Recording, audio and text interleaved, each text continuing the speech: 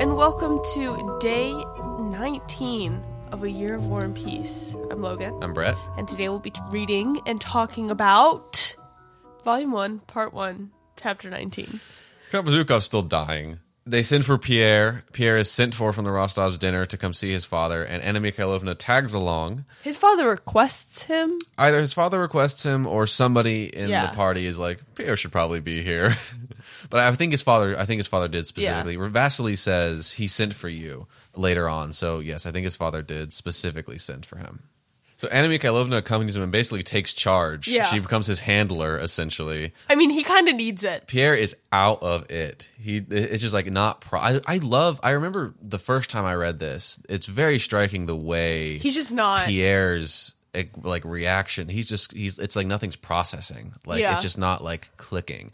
And it's interesting because I still don't know how Pierre feels about the Count. Because we know Pierre is the Count's favorite. I don't know if he's like a real father figure to Pierre, or if he's just kind of an endless pocketbook, or you know what I mean? Like we don't really.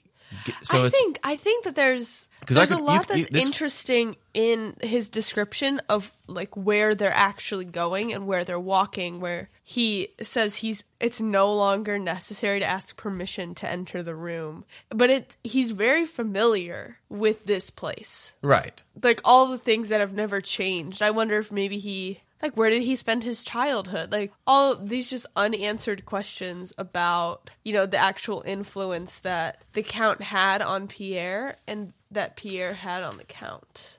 But I understand. I think that I understand Pierre's, feeling the need to just shut down. Yeah, and there's a lot of lines where he just sort of accepts that whatever Anna Mikhailovna says or does, he just sort of accepts it. This is correct, and this is how it is, and he's just following her, and there's no questions asked, and nothing really going on upstairs. I mean, I get that. Yeah. I get him. And yeah, no, it really stood out to me the first time I read this chapter, and it's really cool. And you see these little vignettes of all the other stuff. Like they pass by Vasily and Katerina as they're arguing over what to do about the letter, and they shut the door on him. And he even says that Vasily's face was so out of tune with his dignity that Pierre stopped in his tracks and gave a bewildered look.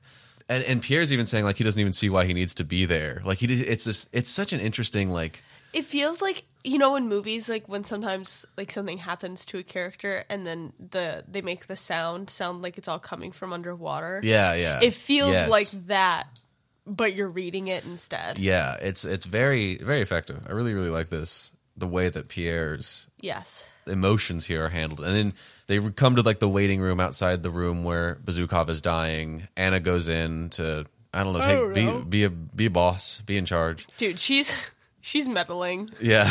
One thing about Anna, she's going to meddle. And she keeps telling Pierre that she has his interests in mind and telling him to be a man because she has his interests at heart. And so she seems to be setting him up for buttering him up for something.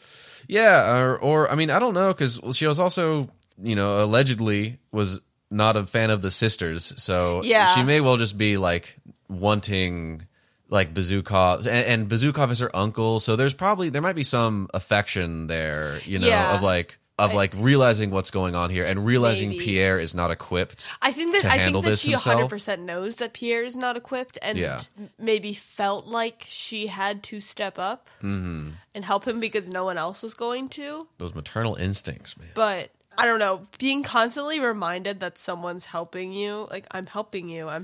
Yeah, yeah. Yeah, maybe a little bit of both.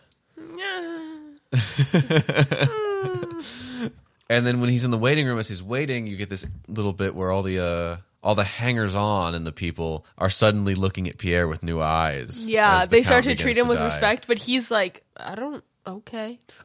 Yeah, because there's the lady offers him her seat, and then the guy picks up his glove for him. And there's a line where he rather would have not accepted the favors and just stood and picked his own glove up. But it says that he was he realized that tonight he had become a special person, obliged to endure some ghastly ceremony because it was expected of him, and this meant he was bound to accept favors from everyone. So it's interesting that Pierre, the new respect he's finally receiving from these people is portrayed as something restricting rather than something liberating. You know, it's like he's bound to kowtow to how these people see him suddenly on a pedestal, whereas they didn't pay him any mind at all. You know, 5 hours ago. I always think that that's something that, I don't know, money is respect. Like, if you have money, I mean, maybe not money is respect, but money is power. Yeah. And Pierre, now, regardless of whose son he is or whose son he isn't the legitimate, like, he is suddenly the most important person in the room. Yes. But that's not something he's ever wanted. Yeah. At least in this sense. Right. You know, he just wants... let's talk about Napoleon, man. And so, I don't know. It's like he just kind of... it's like something he just now has to accept. And that all of these people were prepared... They were prepared to kind of suck up to whoever became. He's suddenly very socially expedient to be a good friend with. Yeah. You know, to be in the good graces of Pierre. Whereas, you know, a second ago, Everyone was like, Pierre. Yeah, he was a complete non-entity. Yeah. It's very cynical. Very cynical death. It's very scene sad here. Yeah, I felt very bad for him in this scene. I mean, I feel bad for him. I think that people don't treat him well. Yeah, but I feel very bad for him in this scene, especially because he will never be the person. Like he's there's always going to be an expectation of him to be someone else. Yeah, which he's being sort of thrust into a position that I don't know if he's a very good fit for, and certainly isn't something that he seems to have ever envisioned for himself. Or desired. No, yeah. He just wants to have arguments with people and talk. I mean, he doesn't seem to know what he wants, but it doesn't seem to be this, you know? Yeah. I mean, he knows what he doesn't want. Yeah. Sometimes that's enough. Sometimes it is. But yeah, so Pierre is suddenly the talk of the room, at least for now. And then there's an interesting moment here. Vasily comes in, goes to Pierre, and says, take courage, my friend. He has asked for you. That's a good thing. And Pierre asks him, how is, and then hesitates because he can't decide whether it's proper for him to call the dying man the Count or Father. He says he's embarrassed to call him father, but doesn't know if it's proper to call him the Count. So it's another tiny peek into the what might be of a relationship between the two of them. Well, I think it's also influenced by the fact that he's talking to Prince Vasily. Yeah.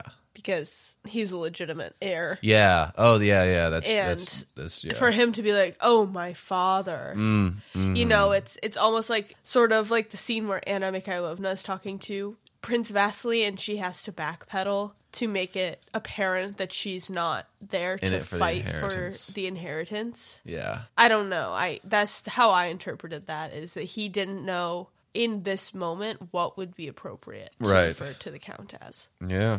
I do like this line. Prince Vasily said a few words to Lorraine in passing and tiptoed out.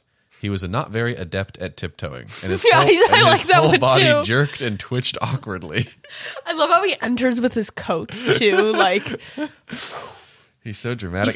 Dramatic. But he is described as to be in a very bad state. It seems, as rotten and scheming of a fellow as he is, he does seem to be quite worn out by all the procedures and all the goings on here. It's a very, very tiring sequence. I was going to say, this guy's had 6 strokes. Like, dude, he's been on the brink of death for a while. I think a doctor said something about how they thought it was medically certain that everyone dies after the 3rd stroke, that no one makes it. So it's like, well, he's doubled that number. So medical marvel here, dude. Count Bezukov. Study him.